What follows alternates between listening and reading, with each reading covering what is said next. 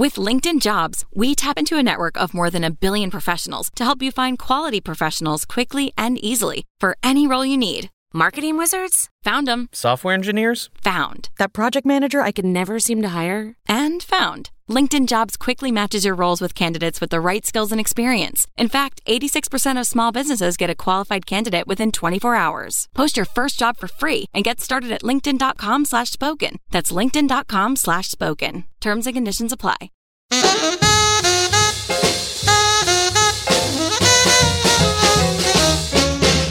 Hey Santa Claus, hey Santa Claus, hey Santa Claus, Santa Claus, Santa Claus. Hey gang, another quick reminder here. Now that the digital show's out of the way and all of that stuff, last chance to see us in the flesh this year. That's right, in the flesh. Yes, and we are doing Friday the 13th. No. What? No, it's going to be the holidays time, Chris. We're doing the Santa Claus. A new one. Santa Claus, the Tim Allen movie where he gets a little fleshy. Yes. On a day that will live in infamy, December 7th. That's right. At White Eagle Hall in Jersey City, New Jersey. That is right. Tickets are flying, and you're going to want to get them immediately. That's Absolutely. right. You can get them going right to our website, whmpodcast.com. Little pop-up box is going to point you where to go. If you missed that, and go to the tour page. The info is there, too. I would like to posit that this is David Cronenberg's favorite Christmas movie. Probably. Oh, yeah. There's body horror galore. There's just, I think, more of the scares are in the second one when you get the sheening, the gleaming version of it. That's disgusting. But, like, yes, you are correct. And, of course, he is a closet Tim Allen fan. We all know this about Cronenberg. I wish Tim Allen's head exploded like in Scanners. That would be great. That'd be wonderful. That might be how he goes out. You don't know. Slam, explode. That's right, gang. A lot of Tim Allen joshing, a lot of the Santa Claus joshing, a lot of praise for Judge Reinhold in this movie. Oh, absolutely. Because you better believe he is cucking Tim Allen in this. It's wonderful. Yeah. It's beautiful. December 7th, White Eagle Hall, Jersey City, New Jersey, tri-state area. We want to see you out for the final live show of 2023. Tickets available at whmpodcast.com. I'll never, never let it go. Baby, back to me. Hey, Santa Claus.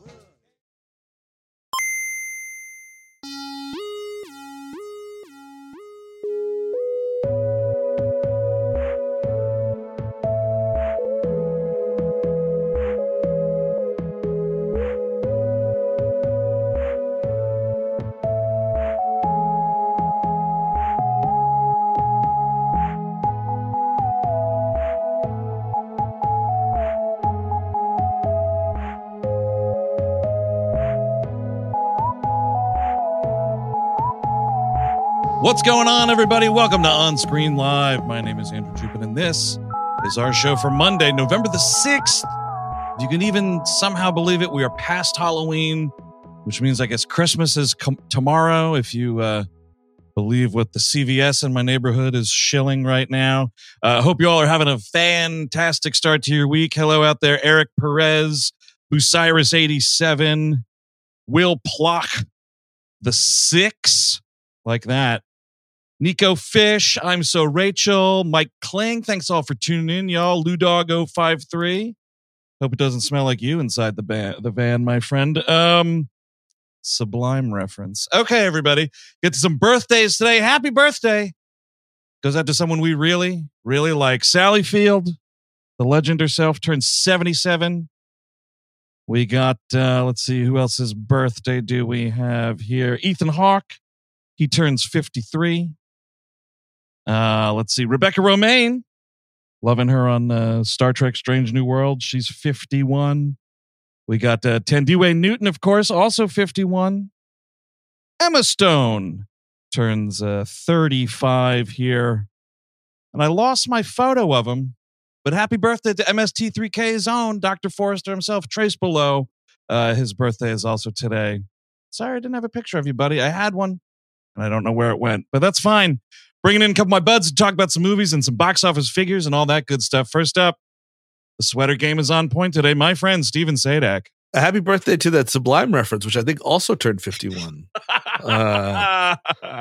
Yeah. Well, you know, what are you gonna do, dude? I see Lou Dog sitting somewhere. You gotta do it. No, I gotta do it. I was actually curious. Trace Beaulieu. I didn't realize that Priscilla Presley's maiden name was Beaulieu, and I'm curious if there's any connection there. Oh, wow. Probably not, is my guess, but I'm going to look it up. You never know. Mm-hmm. If that turns into something, you know, be sure to let us know, because maybe he's got a stake to the fortune somehow. It's entirely possible. Probably not. Let's see if this other fella has some information on the estate of Elvis Aaron Presley. Mr. Chris Cabin. And of course, Thalberg made a blockade of all Soviet film, making him a rat fucking bastard, a son of a bitch who should have been kicked into the ocean several years before he was. Although that was not how he died. He actually died of a terrible disease, but still a kickable in the ocean type fellow if you were to meet Mr. Thalberg in the street. But fuck, is that why we have the Lifetime Achievement Award named after him? Oh, probably something like that. I mean, I don't know. Jonathan Rosenbaum is a little ranty. He gets a little crazy out there. Oh yeah. Yeah, I don't know, but he doesn't like him. It turns out. Jonathan Rosenbaum, was that the guy from Smallville? Yes, Michael indeed. Rosenbaum. Yes. Pardon me. No. and sorority boys, by the way. Let's not forget. Oh, really? Oh, fuck. You're totally right. I forgot about sorority boys, which I kind of wish you guys knew what Jonathan Rosenbaum looked like, just so you would have that mental image. It's quite something. A long time Chicago Reader critic, Jonathan Rosenbaum, great critic. Oh yeah, this guy's a film critic. Woo-hoo-hoo. Incredible writer. Is one of the best there ever was. But yeah. Not the most matinee visage, I will say. That guy writes things in the dark. With good reason. Anyway, that's mean. I'm sure he's a great writer. He is. He's quite great. I've seen his name on plenty of posters over the years. So there you go. All right, dudes, we got some numbers. We got a fucking total mystery movie here. We got to dig into it on a segment that we like to call Highest Gross.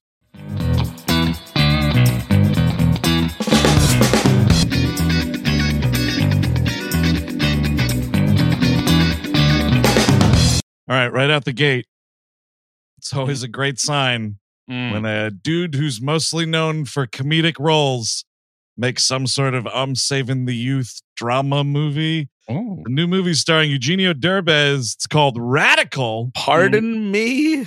What? Yeah. I haven't even heard of this one. No, I have the no heavy idea. hitter Pantaleon Films. It just almost $3 million this weekend here. We're looking at $2.7 million. He's like a teacher on a border town in Mexico, and like the kids are having a hard time, and I think he finds some sort of radical new way to approach the teaching. I see. I mean, you can't keep the Derbez train down. It keeps on moving every year.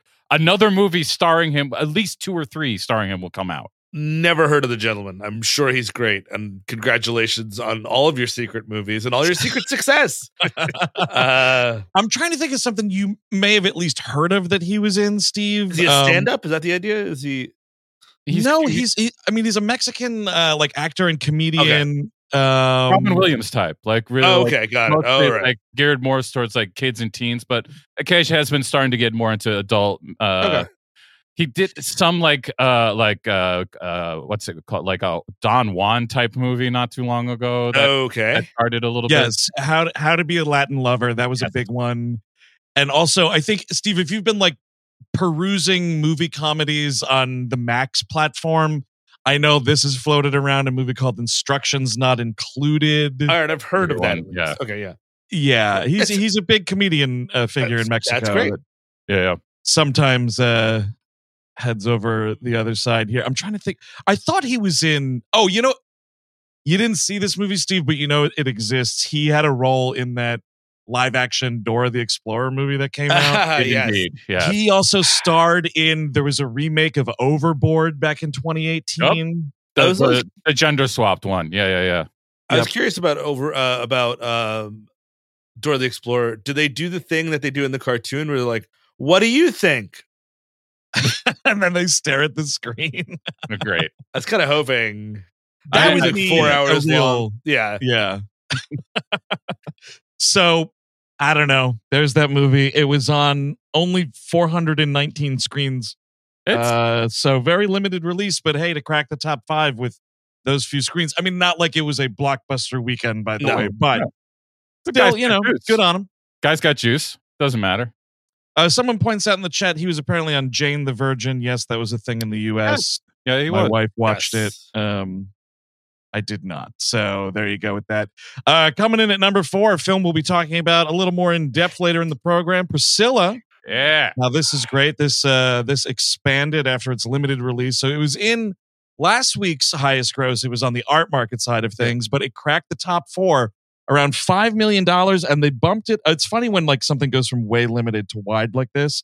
So it added 1,355 screens, boosting its gross 3,748%. I have not, I do not have, bless me on this one. I have no relatives that watch Fox News, but or the Fox channel in general, but I have to assume a gut-felt segment, at least one, dealt with the backlash of Elvis in the wake of this, because they have so little to talk about at this point. Yes. I kind of feel like this one had to show its face at some point, and that might have caused the bump. That might have done. I saw it at the Nighthawk in Williamsburg yesterday. Sold out showing, another sold out right after it too. So like it's doing numbers, man. People want to see it. Yeah. Oh yeah. Yeah. And we'll like Sofia. We'll talk about it later. But like Sofia Coppola, like she is one of the very few directors working today where like a new movie of hers comes out and it's an event deal. Yep. So very cool. And then the funny thing is, the rest of the countdown is exactly the same as it was last week. Still right in that third place. Killers of the Flower Moon. Not really Killers of the American box office here. $7 million. That's another $2 million drop from last week. It is what it is, man. It was not ever. I mean, like the idea that this would ever make back its money is insane. Like if you ever saw the number, you would be like, no, it's not happening. Right. But the one thing though is the track record that Marty does have is that as his movies stay in theaters, the last like few, I think this record holds, his gross goes up. Yes. Yeah. This is not happening. I mean, like I don't think it's going to happen with this one. Although it is currently, I wasn't here last week. Sorry, everybody. This is definitely my favorite movie of the year right now. Wow. Okay. Like quite a margin. Like I don't think it has that swing like Oppenheimer does. Like right. Oppenheimer's a little easier. Goes down a little easier than this one. It's a bitter pill. It's a half hour longer, and also I think that like I mean like yes, it does matter that Apple. Anything makes its money back, but like, does it really matter for an Apple movie to make its money back? Like, you know what I mean? Like, they're just chucking shit at the wall. They want the prestige. They already put up the suicide nets around the factories. They're good, baby. They're all dead. Don't you worry. They're fine. They're doing just fine. They also like have some Oscars from fucking Coda already last year. True, that movie. So like, they're fine to just say, hey, we helped release this very good Martin Scorsese movie. I have not like forgotten that a movie has won an Oscar so much as I have forgotten Coda has won an Oscar. Like that one just immediately went in dustbin. Like all the other ones, I'm like, yeah, I kind of remember that was a big deal, but that one just directly in the garbage. Yeah. Because it also felt like a very secret campaign. I feel like it was just such a audience-pleasing movie that like they were pleasantly surprised with those results. Like, oh my God, people voted for this? Which okay. We should say, and it's the weirdest, it's funny that we're talking about Coda because that's why Eric isn't on the stream today because he emailed us this morning. He said, I want to watch Coda. And we're like, you've had a year and a half to watch the movie. I couldn't really figure this out myself. I was just like, no, this is the time. I've been waiting to watch Coda. I need to watch Coda right now. And we're like, all right, I guess so.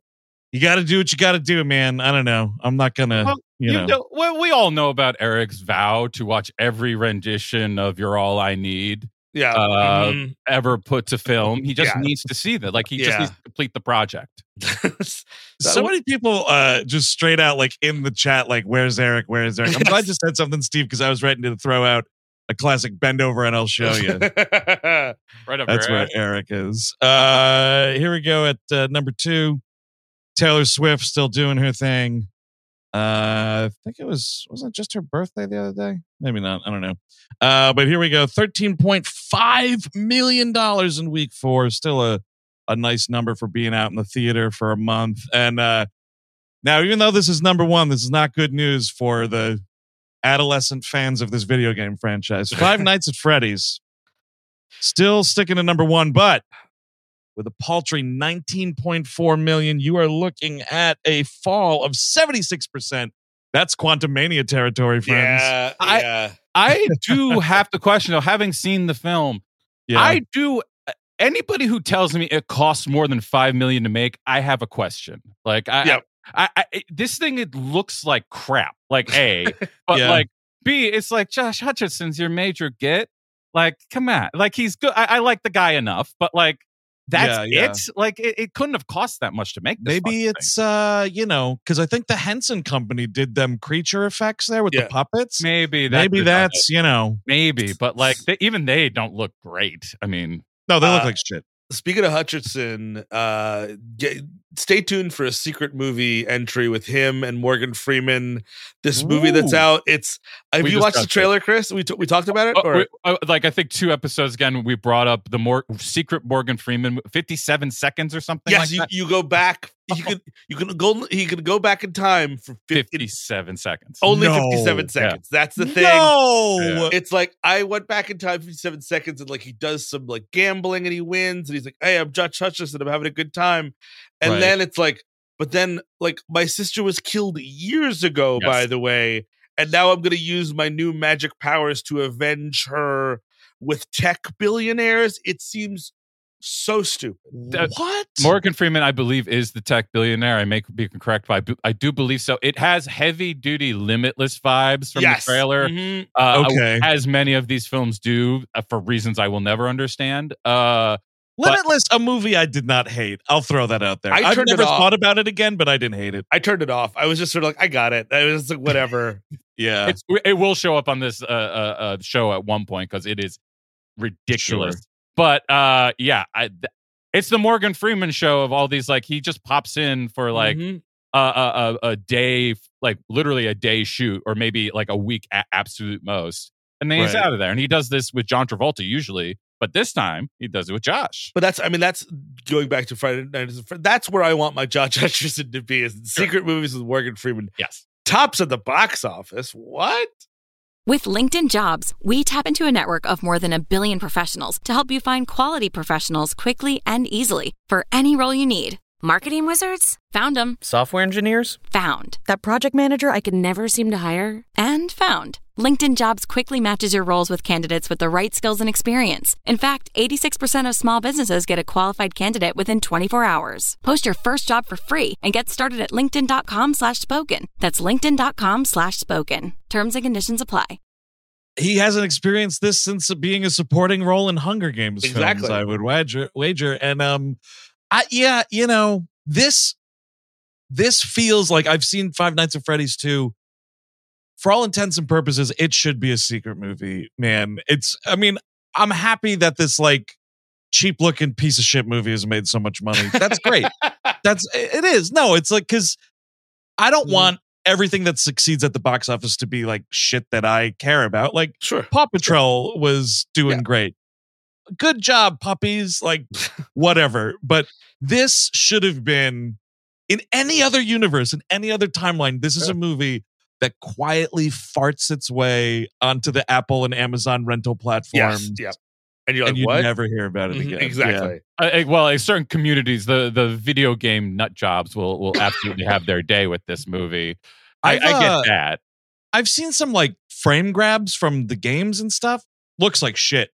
Also, it looks like I would not want to play it. Pretty old. I forget when it came out, but like, it looks like shit. And also, like, I can't completely ditch it just because, like, I'm glad when Matthew Lillard's getting money. Like, he's the best part of the movie. Yeah, he's the one that draws you in the most out of all the people in that movie. And you're kind of watching it like you wish he was in a better movie because he is so good, and he's bringing it to Five Nights at Freddy's. I'll tell you what, we're going to talk about House of Usher a little bit later.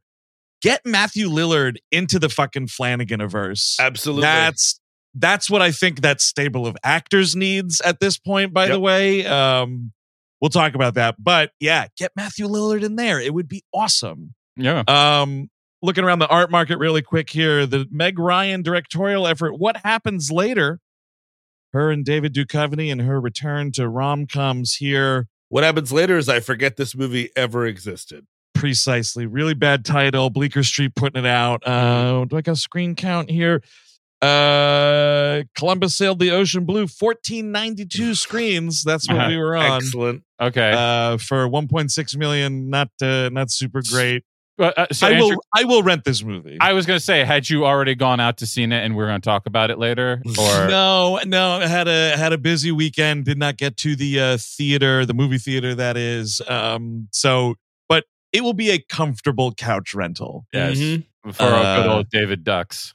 But also like quack, quack, quack, quack, Scully. No, but it looks like, there's like a snowstorm involved in the movie and everything. And much like The Holdovers, I'm like, it was like 70 yesterday. Like, I can't be watching snow movies, folks. I'm sorry. Well, Alexander Payne cannot account for fucking global warming. That's true. I can't put that on him. Well, he doesn't decide anything. Fucking Focus Features, Bleecker Street Films. Look at the fucking calendar. Look at the heating rock that we were on. Bump this shit back. I'm tired of it. Sure. Sorry, Steve. What were you saying? No, I mean, I guess that's why it's a period piece, right? Just because that's when it used to. Remember when it used to snow? Yeah. Do you remember that? When it used to snow? Actually, that's fair. So, like, the Holdovers is like what, the late 70s, the 80s or something. Mm-hmm. We were getting snow in early November back then in the Northeast, so maybe. I just saw the trailer to The Holdovers again yesterday, and the end thing where Giamatti is just like, don't do it, and then they close on his face like, hey. I'm like, I need this movie in my life immediately. Absolutely. Yeah. Like, it's getting to a point where, like, I don't know that I'm going to be able to wait for the weather to get its ass in gear. Yeah, I'm gonna have to just like pick when it gets to like the lowest of the low 60s and run out to the theater to check that out. Oh, whoops! Opening different programs here. All right, there we go. So yeah, I'll report back about what happens later. Much later when I see it. So that's that. By the way, guys, did you know? So if you missed that digital live show we did, that's gone. It's gone forever. Unfortunately, we did. This always happens. We got an email and it was like, "Hey, We Hate Movies, who doesn't control the technological platform that your show is on. Yeah, I bought a thing and then I forgot to watch it for an entire week. Can I still watch it?" The answer is no. Yeah. Unfortunately, that's how these things work. But y'all have one more chance, especially the folks in the tri-state area, to catch us live IRL this year before we're off for the holidays. We have, I love this, Philippe whipped this together, us wearing Santa hats, a really fantastic live show coming to Jersey City, New Jersey, where we're talking there it is. Santa Claus. Look at that. Look at that fake fupa. That fake fupa. Yep. Fucking stolen valor right there. I don't know. That actually looks like he's got a little bit of camel toe there, doesn't it? Yeah, there's a little business going on there. No, there's butt in front. That's butt in front right there. Yeah. Oh shit, dude. Like Society's got a fucking front bottom. It's gonna be so fun. White Eagle Hall is an amazing venue. Jersey City's an amazing place to hang out. You just show up, literally get a nice dinner, go to a bar, get a cocktail. You'll have a lot of fun in Jersey City. And if people don't know, like, our city friend folk and whatnot, and all our audiences around the area here, like if you're not unaware, Jersey City, it's like right next door to Manhattan. It's the city. Yeah. So you can get there by public transit, all that shit. It's closer than a lot of parts of Brooklyn, to be quite honest, depending on where you're going. That's true. I think it's actually going to take me less time to get to White Eagle Hall than it will the Bell House or something like that. Yeah, absolutely. It could. Yeah. So right now you can head over to whmpodcast.com. There's a pop-up menu there that'll tell you all about where to get tickets. Those tickets are flying, by the way. I think actually the VIPs might already be sold out. So you do not want to get sold out of the show. It's going to be a lot of fun. This is a movie I know I've seen a bunch of times. It was a holiday staple in the house, and we do get off on a tear making fun of Tim Allen, do we not? Nah. I will be sharing many stories of him fucking up Michigan as he yes, as he is constantly doing all the time, every time he enters the fucking state. Yeah, so that's gonna be a lot of fun. WHMpodcast.com. Check that shit out. Now, we're talking about like, I didn't know that this Eugenio Derbez movie came out. I didn't know that this other movie was coming out. And I get it. There's a lot of movies out there. And the only possible way you can keep track of them is to try to stay up on the coming attractions. And we do that in an appropriately titled segment we like to call Trailer Segment.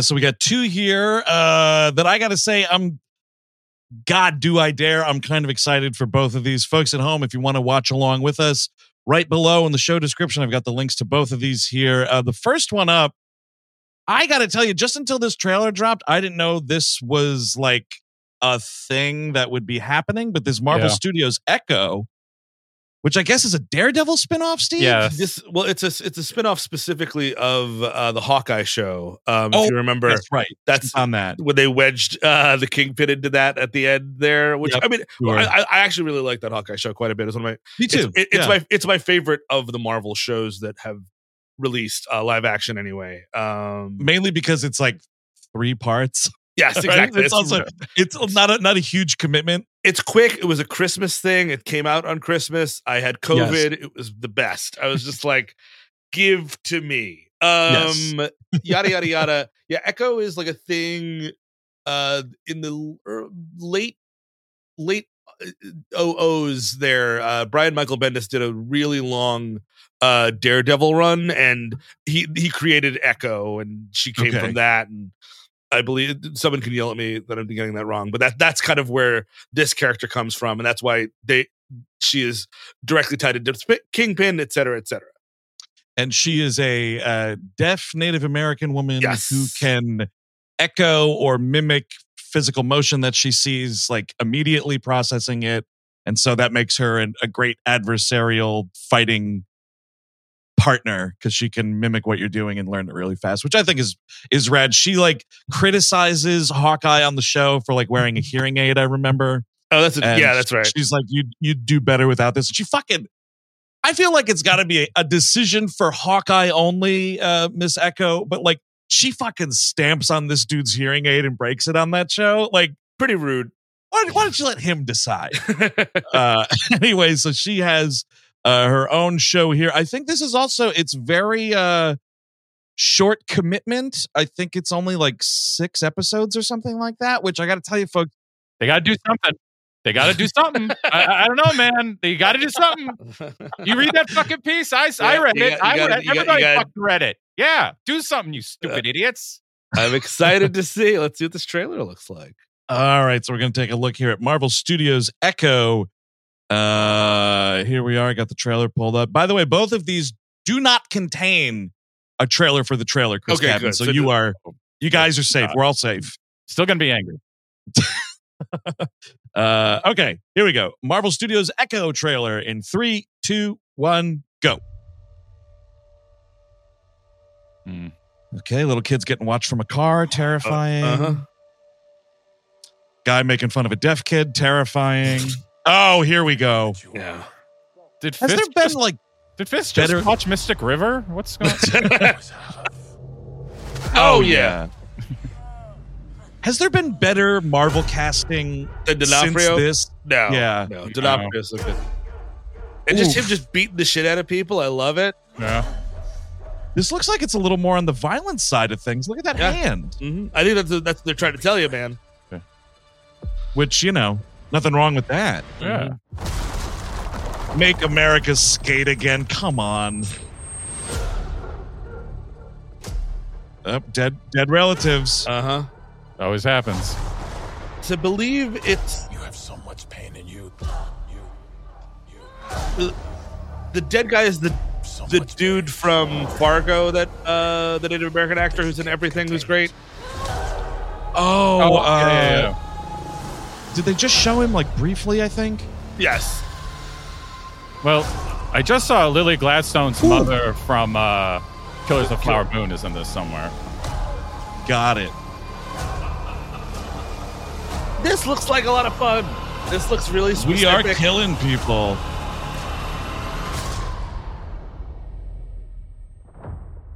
You and I are the same. Oh, yeah. Whew. So, who's the monster? Dude, him with this missing eye or fucked up eye, I love it. You're the monster, dude. You're named Kingpin. Come on, dude. Look at you. I had a trouble with a LASIK surgery. If I ever find that doctor, I'm going to throw him into a trash can. Now, Mr. Fisk, you just had your surgery. You can't cry for 10 days. My son's friend is picking me up. My son's friend. He stopped short.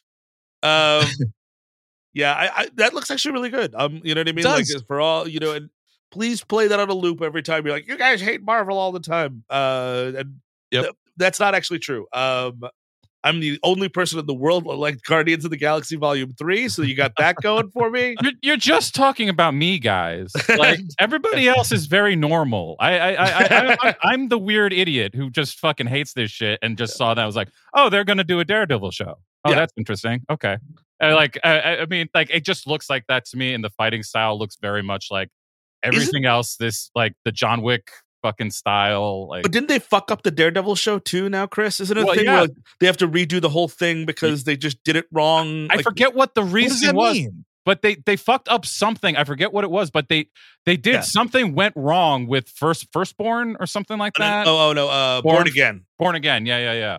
What, did they lose a bunch of footage cards? Like data lost? No, it's just like something like they wrote it wrong. They filmed it, and then someone was like, well, that doesn't fit with what we're doing, which seems to keep happening with them, which is sort of like something, and like, how could you pay attention? How could you keep it all in your brain? Yeah. You're asking for too much. It's like, it's gotten, that's why this is fucking up so hard, is because you keep on asking it for it to expand, and it can't. It can't do it. I've got a request in the chat, and I'm gonna Hell's Kitchen.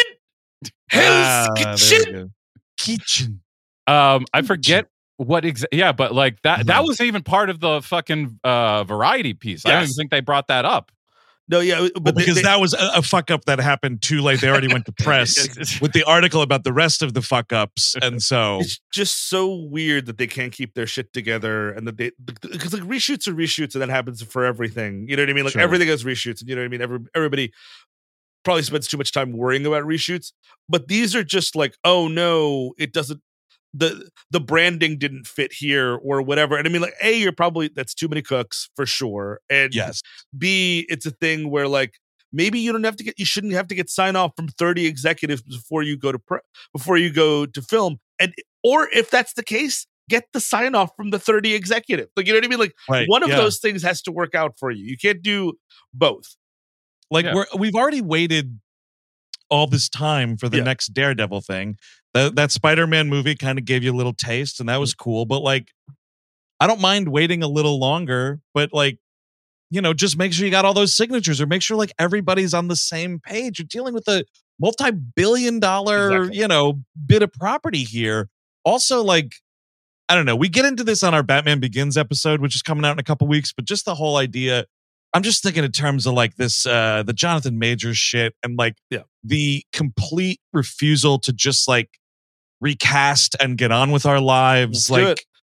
Just do it. Just fucking do it. I mean, I think for them now, they have a it's similar to a lot of what politicians do. Like if you do anything but admit you fucked up. Yep. Do anything else. You can look like an idiot the whole time. Just make sure you don't admit it, and then you're fine. And to a degree, I understand that thinking, but like also it makes you look ridiculous. It makes like anybody who was even slightly on the fence about your brand lose any faith they had. Like they just are like, well, if they can't figure this out, and then I read the variety piece, then like, fuck, what am I still on board for? Also, like, it wouldn't be the worst thing in the world to have just created a cool little Daredevil like standalone show. Who gives a shit? I'm reading it right now. the Daredevil Born Again is undergoing a major creative overhaul. Variety has said they filmed less than half of the series shot prior to the strike. Some of that stuff will be used, but a lot of it won't. And they've released the writers and directors because it just doesn't fit what they were looking for. And it's just like, how does this keep happening to you? How does this keep happening to you? Seriously. And also, that actually, Daredevil seasons 1 through 3 are amazing. Season 3 specifically is great. 1 and 3 are the ones I really love. I think I'm just going to have to like go back through it from the beginning, actually just finish it, get my Daredevil fix in. Speaking of it, like more mature Marvel content, Daniel Schumacher asks, if you have any hope for Blade, not after that fucking Variety story. No. I would love it if something would work, but I don't think it is. Like it sounded like they were making a Blade without Blade, which you can keep that, whatever that would be. Which I'm glad Mahershala Ali was like, then I'm gonna walk. Like, you know what I mean? If it's gonna be this, which is not what I signed on for, then I walk. And they're like, oh no. And now they're trying to find a direction that he will enjoy and everybody will enjoy, or I would say anyone could enjoy. I would wager a direction that everyone would enjoy is a Blade adventure that stars Blade. Yeah. Interesting. And after that, it's just a guy in sunglasses killing vampires in cool ways. That's your movie. And also, let me point out that whole thing about it looked like there was going to be like a team and Blade's like helping them, whatever. Birds of Prey. We saw that. Situation. That's Blade Trinity. He's got a team in that movie, and that idea sucked hard. And Wesley didn't want to do it, and you can tell in the movie performance. And that's the movie where he fucking refused to close his eyes or open his eyes, whatever the fuck. Like, just have a dude, give Mahershala 2 things: a sword and a pair of sunglasses, and that's all you need for the movie. Well, because that's the funny thing is you're overthinking it. You're 80% there. You got Mahershala Ali. That was the hard part. I think it's like finding wow, who could do Blade after Wesley Snipes? Oh, that's going to be tough. Mahershala Ali is a great idea, and he's really game to do it. Then just put him in a Blade story and give him a fucking sword. Let's call it a day. But then, I mean, you're talking like this, and you're not even talking about how he ties into Hawkeye and the Hulk. And I don't know. Or Echo. No, I mean, how's very specifically ties into, which I'm sure is absolutely going to happen. Jon Snow as Dane Whitman, the Black Knight. Remember that at the end of Eternals? Yes, Mr. Whitman, here's a sword for some reason. I'm Blade. Sure. That, like, the Eternals world into that. Who else does he interact with, Steve? Does he have some adventures with Spider-Man here and there? I'm sure. No, but I'm just saying in the MCU, he's only given him that stupid sword. That's it. Right. That's all he's done. And was it even Mahershala's voice off camera, or was it just a guy? I think it was Mahershala at least. Yeah. All right. There's at least that. But like, whatever. One last thing, Steve. Do you know was the new Daredevil supposed to come out around now? I think so. I don't want to indulge conspiracy much, but like the fact that they have a very Daredevil looking show that's their own show, I don't know. Like the Echo show? Yeah. It's just coming out at this time rather than the thing that they took from Netflix and was a halfling anyway. Like it's just like I don't know, man. They're so obsessed with like their brand being their brand at this point that I don't put anything above them. Like, well, actually, I mean, for whatever it's worth, Chris, if that's true, if the Daredevil show is supposed to be out now, this Echo doesn't launch until January the 10th. Well, so, I meant like a winter I didn't mean like tomorrow. I meant like a winter opening. Yeah, because I don't know I don't remember even when the actual date was supposed to be. No, I don't remember. I have no idea. Yeah. So I don't know. We'll see. That looks cool. I love the thing at the end of the trailer that's like, be sure to switch your Disney Plus fucking profile to mature audiences so it'll come up on the platform. Definitely. Real Echo's dumb. getting some dick, maybe, or giving it. I don't know. Do I have to do that if I want to watch anything that's like adult tinged on Disney Plus? I would imagine. Wear this. It's like a preferences toggle. Yes. I forget. I did it for something already.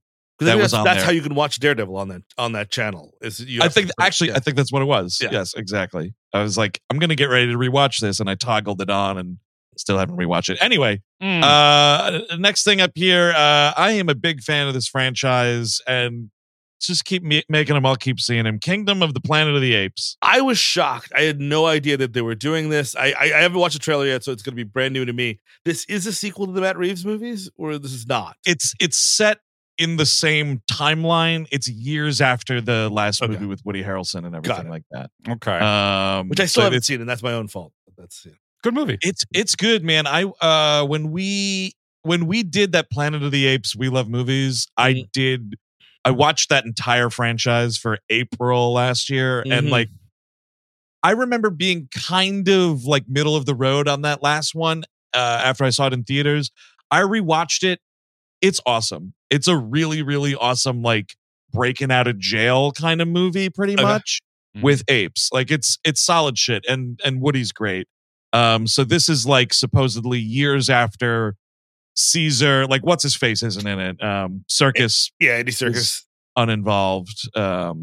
So anyway, so here we go. This is from director Wes Ball, who's done a bunch of stuff. Comes out. Oh, it's a big Memorial Day movie. That's what this is. Okay. All right, so here we go. Kingdom of the Planet of the Apes. In 3, 2, 1, go. When I sleep, I see strange things. I love this new imprint, 20th Century Studios. Yes. I love them.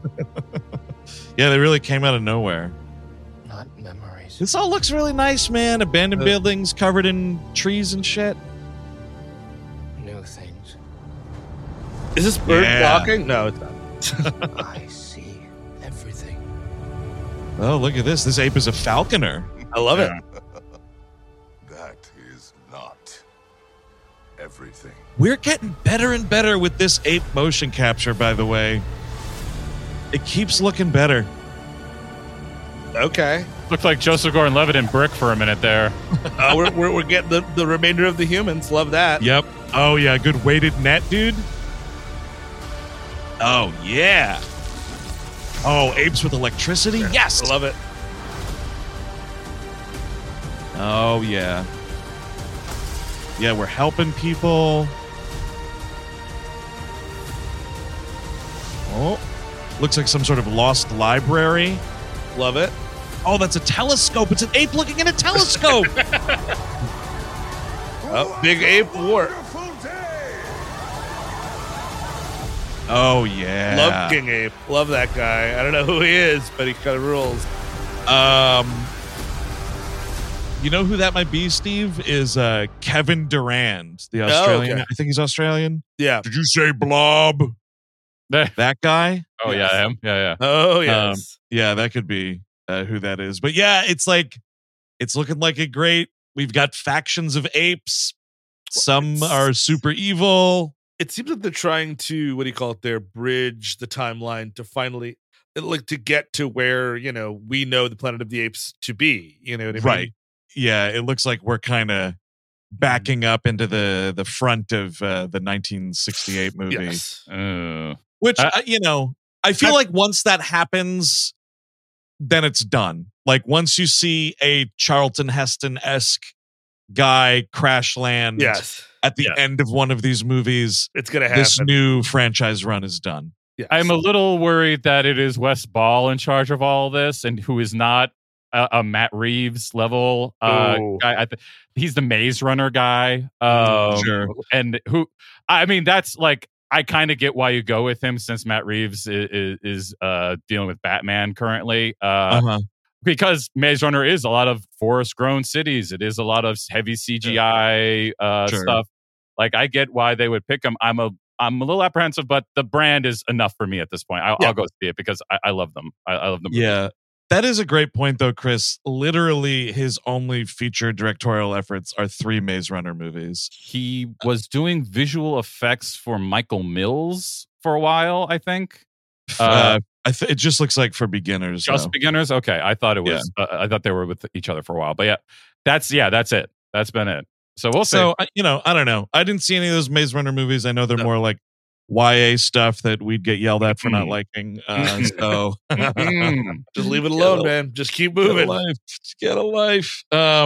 So, I don't know. Always willing to give Apes a shot. Because they're great. They're great. Sad as fuck movies. Also, Yes. I'm watching that trailer like, so where does the emotional devastation come in? Oh, it's coming, baby. They have to. That ape is going to be sad, and it's going to make you sad. It's always actually kind of fascinating when you see people like on Letterboxd watching like those OG movies for the first time and just being like, oh my God, the end of that movie was so depressing. I'm like, keep going. It doesn't get any happier. They're pretty bad on that front. So speaking of incredibly sad, let's get into it a little more. Priscilla, now we talked about this briefly in our New York Film Festival coverage, but it's out now, of course. And Steve, you got a chance to see it finally. So maybe you start us off with some thoughts about the new Sofia Coppola. I was, it kind of reminded me that I had, for no reason specifically, fallen off of the Sofia Coppola train. I haven't seen her last couple of movies. Okay. And then watching this movie, I was like, oh, I miss these. I was like, oh, I miss her. I miss this self-assuredness, this sort of contained world, the ability to sort of, and I think that this is a really specifically interesting movie for her to make.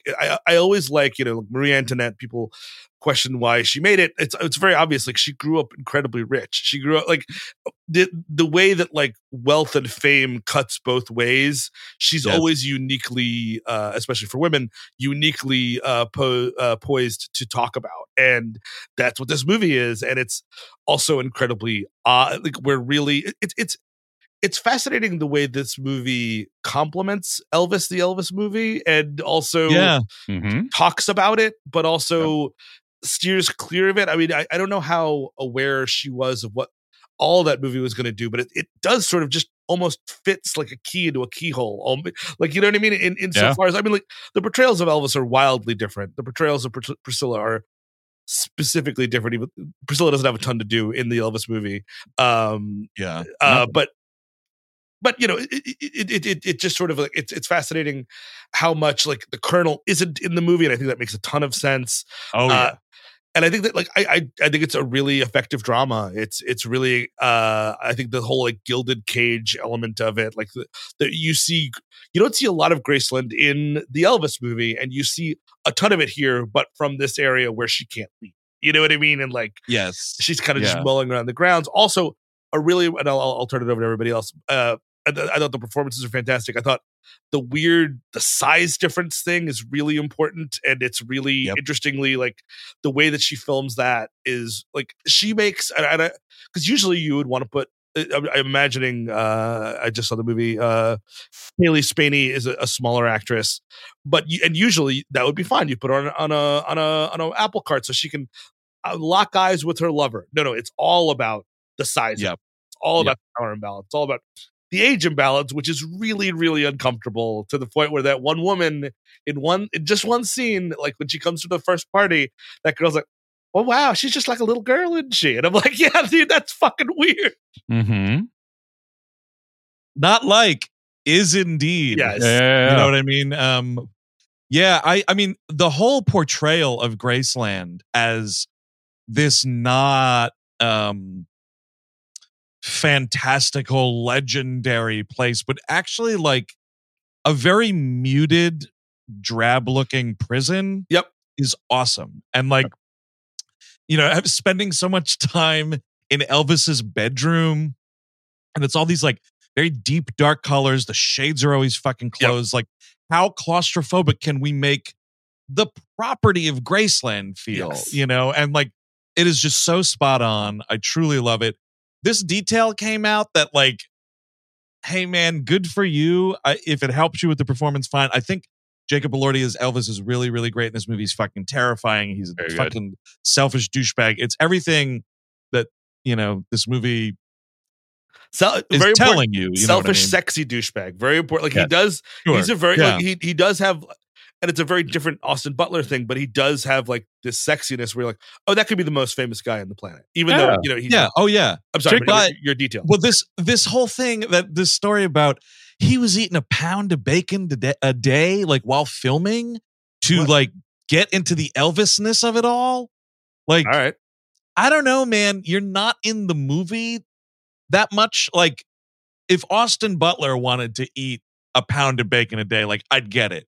But like, Elvis is not the focus of this movie.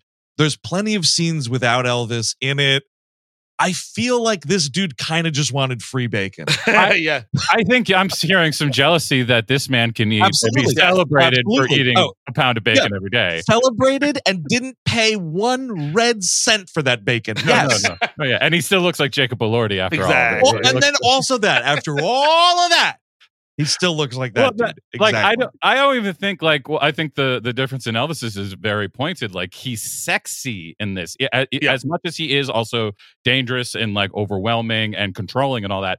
His whole thing is sexiness in this, whereas that is not what I thought with Austin Butler. Like the sexiness of him did not. It was the pizzazz. It was the flash of him. That was what was interesting, and what. I'm very interested in how this does mirror and compare to Marie Antoinette in a lot of ways. This is American Marie Antoinette, essentially, as compared to French. And like, it also speaks to Sofia Coppola. What got Marie Antoinette into her station in life? Her parentage. Yeah. Where she like, and that is what got her first fucking shots at stardom. And like, what is it now? It's your aesthetic. We want your aesthetic, and we like that you look like this next to him, and that you kind of look like a schoolgirl because we want schoolgirls to think they can marry fucking Elvis and like do this shit. They want that shit. So like, I think it speaks a lot to what she feels about the industry as well. I mean, I think we'll talk next week about when everybody's gotten a chance to see The Killer. I think we'll talk more about how I think Fincher is doing a very similar thing in that movie. But I'm still thinking about this movie. It's been since I haven't seen a second time yet. I'm looking forward to it. But I love On the Rocks. Even the last one I thought was really good too. Yes. On the Rocks. So I don't have her IMDb up here. I guess I should. But On the Rocks, and then what was before that? Was that Somewhere or Sometime? What's it? The Murray Christmas, I think, was before that. Maybe. Oh, okay. Sure, but I don't think Steve was counting that as like features of hers that he hadn't seen. Sure. I think I watched that very Merry Christmas every Christmas Eve. By the way. Oh really? I haven't seen it since. It's because it's like, you know, the bar that they hang out in is the bar Chelsea and I go to every New Year's Eve. Yeah. So there's just like that kind of shit. Oh, so Steve, did you not see The Beguiled? I did not see The Beguiled. Good. Really good. Yes.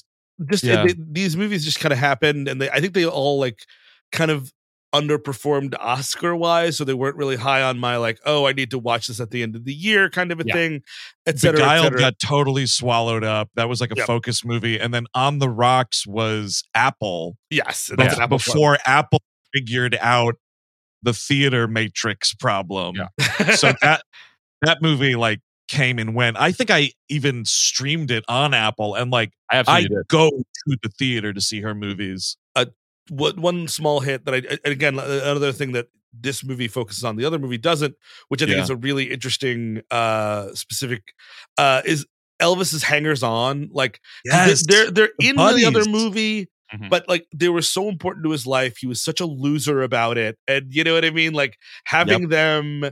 Like the fact that he's always got to have these dudes around him, like grabbing his ass and fucking telling him how great he is, like that he needs that all the time, that they need to be they need to drive him to the hospital, like all this entourage shit was really interesting to look at. And I also think kind of what I love about the movie is the light touch, because Priscilla Presley herself, who is an executive producer, and you know the book is based on her, she has a very different understanding, and rightfully so, of her experience. She's like, oh, it was a little weird, but not that much. Like, you know what I mean? She like, she thinks it was a mostly normal relationship with some odd stuff in it. And like Elvis was a difficult man and stuff like that. So I think that like, so the way that Sofia Coppola frames that, like it's a scene where she gets hit with a pillow. It's a scene where a chair goes right near her head. Yeah. And it's like, you can read that one of two ways. Like that's as violent as it ever got, or more than likely, that is just the tip of the iceberg of what we're seeing. You know what I mean? And like, I think that's sort of the way she kind of plays it, the way that the dreaminess of the movie allows for a lot of room and a lot of that kind of stuff. Dude, speaking of dreamy, her getting a haircut to the music of fellow Purchase alum Dan Deacon. Totally shocked. Isn't it cool? It's just cool, everybody. Yes. Like, that's great. Other thing about Elvis's buddies that I had a real, like, instant one-to-one connection I made in my brain. Because of the way they were so easily excitable and everything. Come on, E! Yeah. They reminded me so much of the way Billy Zane, Casey, I can't think of the other two guys. Back to the Future guys Boy. who are Yes. Biff Tannen's buddies. Yeah. Just that same kind of like, come on, Biff, what are we gonna do? Get out of here. You know, like that. It just something about the dudes in this movie captured that like excitable teenage boyish shit that like never had to leave those dudes because they were just Elvis's buddies and everything was fine. Like it brings up so many questions. Like if you're a hanger on of Elvis like that, did those guys have jobs? I mean, was that the job? You're just kind of always hanging out at Graceland? You might have a title of some sort, but it means nothing. Like he might have thrown you something to put on your resume. It reminds me of a sketch that is probably not very good, but I remember very clearly SNL Tiny Elvis with Nick Cage. And it's just it's the gag is Elvis is very, very small, like 3 inches tall. And it's him and his hangers on, and they're all like, he's like, man, look at that chair. That chair is huge. And like, you're totally right, Tiny E. Yeah, Tiny E. And it's Tiny that. E. Yes. Yeah. Yes. Oh, fuck. Yeah. Man, Matt, remember when they had good ideas? Mm-hmm. Sometimes. Yeah, I am really curious to see where this goes. Like, you know, as far as Hollywood's biggest night, maybe some critic circles awards. Sure. Because it's just nice that like it feels like she's back. Like on the rocks. Someone was saying Sofia got a couple of secret movies under her belt. Not that close, but On the Rocks was just like blown by. And I do think there's good stuff in there. But like Beguiled was like, that was a movie with big stars in it, put out by a big company. And it just totally, everybody kind of was like, oh, very nice, Sofia. You made another movie. And I think it's totally worth watching too. It's a really good movie. I think it was also, I don't know, like sometimes like the remake thing does just trip you up. Like, because that is one of the, I think it might be her only movie that is a remake. Like, I'm pretty sure. Yeah. Like everything else seems either like very personal or like a major like figure, like a quote unquote biopic that's not a biopic, like Priscilla, like Marie Antoinette. Right. So it just felt like an odd duckling in her career to begin with. But it's a very good movie. And the original for fans, the Don Siegel original with Clint Eastwood, also very good. I still got to see that. Really worth your time. I mean, it's just crazy that you had like Nicole Kidman, Kirsten Dunst, Colin Farrell, Elle Fanning, like, you know, it's a big cast. Names, you know, and just the world said no to The Beguiled. Kind of weird, whatever. We went long on that, guy, so we should hop over to a completely different speed. Mike Flanagan's The Fall of the House of Usher. You can catch this right now, of course, on Netflix, streaming in its entirety here. This is basically like his Poe mashup show. I think it's like kind of right in the middle as far as Mike Flanagan stuff goes. I don't think it's bad, but I don't think it's up there with some of his best stuff. Yeah, I kind of agree with you. Although I think that I like the campiness here. I like it kind of knows what it is in a way that I think Hill House is probably better, but the ending is so much worse that it actually kind of true. It elevate. Like I think that this show has a much better idea of having fun in this very, very macabre way that I find more refreshing than something trying to poke at something so deep. You know what I mean? Sure. Yeah. I think Hill House also has a freshness to it that, like, by now we know the Flanagan style, we know the Flanagan way of talking. We know all this stuff for better and worse. So I think what I like about this is its directness. I like that it's just kind of like he's just kind of going for it. Like when you see the pictures with Carla Gugino, not to spoil anything, you are kind of like, oh, are you really doing this? Okay, buddy. Sure, fine, do it. I'm up for this. My biggest problem with the show is how I just know from the first episode in, I just could tell the whole pitch was Netflix went to Mike Flanagan, and Netflix was like, "We need a Succession." I don't know. I don't care what it is. We don't care what. We're asking a couple of our guys to see who's got the, who has the idea. Sure. We need a Succession really fucking badly. And when this show cues closest to that show, I get really disinterested. Has a lot to do with the Tamberlane character. Yes. Yeah. That is C-grade Shiv. I'm sorry. That's just what it is. There's no other way to describe what that whole storyline is. You know what really sealed the deal for me with that, though? Because you had said that, and I was like, all right, it's a rich family. Fine. I'll give it to you. But the Tamerlane episode, and again, not spoiling anything, she's giving a presentation, they're launching a product, the gold bug. and the launch goes poorly, and I was like, all right, now Chris was really right.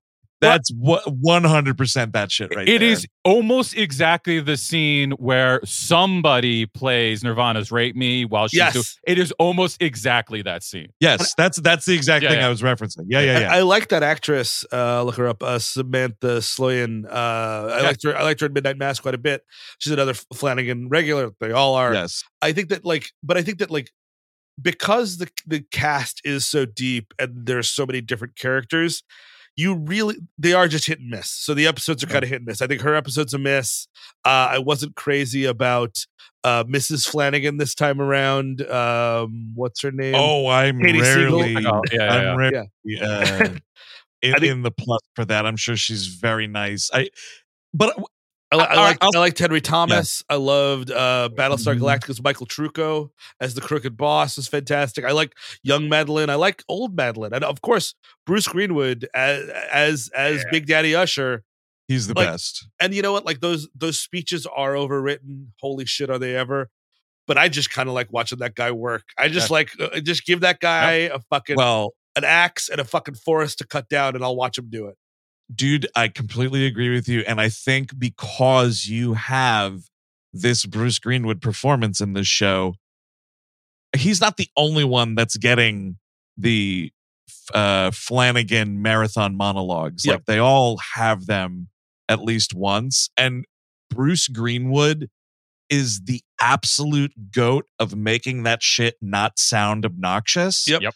Because I don't know, my ear is really tuned for dialogue, and when stuff like that keeps running on and on, you can tell who can handle that and who cannot. And Greenwood makes it feel so not artificial versus some of these other characters, they have them go off on a rant here and you're like, oh, this is high school drama production.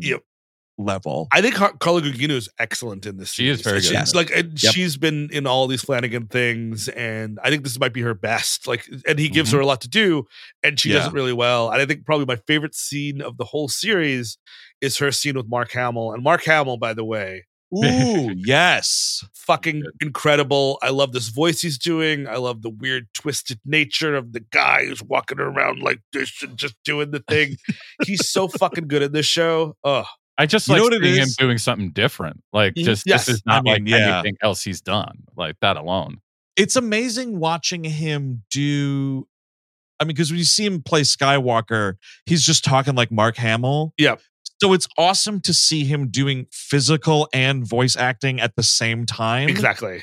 And this character, this Arthur Pym guy, if he wasn't such a successful lawyer for the Ushers scumbag kind of character, the physicality, the voice, the dress, Hamill is playing a grade A legendary New York bagman guy. Yep. You know, it's a guy that you would see talking to himself at Film Forum. Yes. You know what I mean? Yeah, but it's rocking ass in the show. And I think this is one of the biggest downsides of the strike is that this poor bastard could not be plugging the hell out of his excellent performance on that show. Yeah.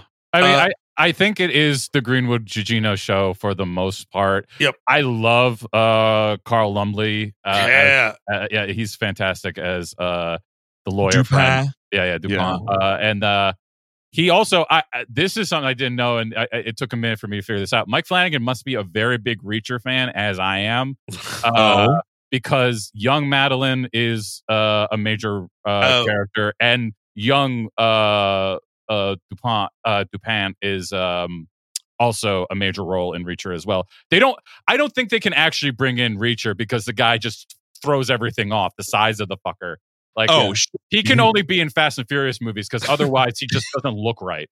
Yeah, he also has Battlestar Galactica. You've got Michael Trucco. You've got Carl Lumbly. You've got Mary McDonald. Who I actually like. Her character is a bit batty, and it kind of comes in and out. I think, but I think when it hits, it hits. I do think.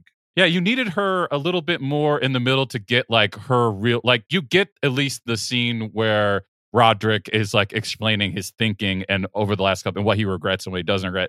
You don't really get like that little scene with them in the last episode. You kind of get that, but she needs that for herself too. Like I think it's just a character they didn't know what to do with, and they thought like just making her more like Arthur would make it seem like easier to buy him and this evil part of their corporation. Like just as, like. We shoot people. We have this international syndicate of like fucking, assassins. I will say holy shit, by the way, Andrew, your dream came true. The Life of Chuck is Mike Flanagan's next movie. It's a movie, by the way. Ooh, all right. I like that. It's a Stephen King adaptation. We like that. Check mark. Tom Hiddleston is the lead, so that's cool. Bring him into the world. Hamill is back. Samantha Sloyan is back. Michael Trucco is back. Heather Langenkamp is showing up. We've got Karen Gillan is coming back from Oculus. And because you demanded it, Andrew, Matthew Lillard is in this production. No! I'm not kidding. Yes. Fuck yes. I'm so happy for that dude. Mm-hmm. That's awesome. Is the girl from Dr. Sleep also following through? Because she's good as the granddaughter as well. Kylie Curran or Curran as Lenore. She's Abra great in Dr. Sleep. I think she's awesome. Her fucking going toe to toe with Henry Thomas, fucking telling him off in one episode was really, really. I mean, she's great. I was so happy to see pop up in this. And she has kind of like the most heartbreaking part of the show. She does. She's like the good one of everybody, which is the sad thing. I fucking and I think that's what's kind of cool too. Like I think that like sometimes Flanagan goes a little too light on his characters. You know what I mean? And I think this show's pretty brutal. You know what I mean? It actually the point of it, which you find out, sort of 2/3 through, which I won't spoil, is the point of it. You know what I mean? And there's no going back. You know what I mean? Like because I think that like the end of Hill House, which really irked me and still does. It was this really scary show about like, and there's that one great episode where the girl was being haunted by herself the whole time. And like, that was really disturbing and chilling. And then at the end, they go Beetlejuice, where it's kind of fun to be a ghost. And now we're all back together again. I'm like, that's not what you just set up for fucking 6 episodes. I'm sorry. No, I spent like, however many episodes being like totally shit scared that whole time. And then like, it's a ghost party at the end. Like we're dancing and it's all, what a reunion. This will be exactly an afterlife. Like what? It's very dumb. This, I think, sticks the landing much better. I thought Midnight Mass stuck the landing. That's really probably my favorite pound for pound Flanagan property right now is Midnight Mass. I think Midnight Mass is the best overall Flanagan product because I think I like this better, but only because he's trying more here, I think. Yeah. Midnight Mass is so tight. Like, it's very, I mean, like, yes, it is essentially Mike Flanagan does Salem's Lot, but like, it's a good alternative to that. It's a good version of that. And I don't mind that so much. But this one, he's actually like trying to reach outside his comfort zones in a lot of ways. Sometimes it's very cheesy. Sometimes it really works. I like that more than one that just like plays completely by the rules and just does it very well. Yeah. That's just my general feeling on things. Totally. Well, I am fucking excited as hell for, what is it called? Book of Chuck? The Life of Chuck. Life of Chuck. Oh, okay. I'm very excited to see what that is. Yeah, Flanagan is a dude I will always give a chance, and I realize I totally whiffed on. Did either of you guys watch that? What is it called? The Midnight Club? No, I didn't. Didn't watch a second of it. It's like terminally ill kids telling each other spooky stories or something. Yeah. A lot of the same folks are from the stable are in it, and I was like, oh, I don't know. I don't owe it to the guy, but I just feel like as some sort of Flanagan television completist, I should check it out.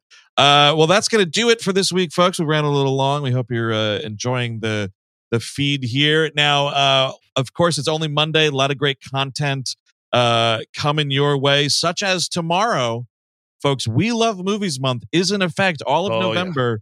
On our Tuesday releases, we're not doing a We Hate Movies episode. It's We Love Movies. Yeah. And Steve, what are we kicking it off with? I hope I'm right. It's Psycho. Yeah. Ding, ding, ding, ding, ding, ding. Nice work, Steven. We record a lot of stuff. Yes. That's coming out. That was a lot of fun. Yeah. This was crazy. This was a really good one. And you can get that wherever you get pods on Tuesday, or if you hate them commercials, ad-free We Hate Movies episodes, Tuesday release episodes, I should say, for this month, on the Patreon at the $8 level or up.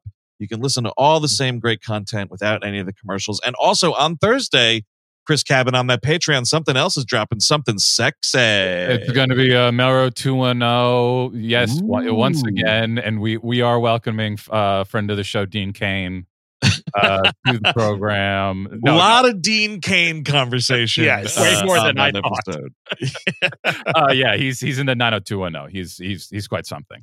Yeah. Any thoughts on that, Steve? No, we talk about how hot Dean Cain was in that episode. He really was, folks. He really was. Gorgeous man. Truly was. Him and his Wisconsin t-shirt or whatever he's wearing there. So check out all that stuff coming to you this week, gang. Thanks for tuning in to the feed here. We hope you have a good week. I've been Andrew Jupin. Steven Sadak. Chris Cabin. Have a good day, folks. Bye-bye.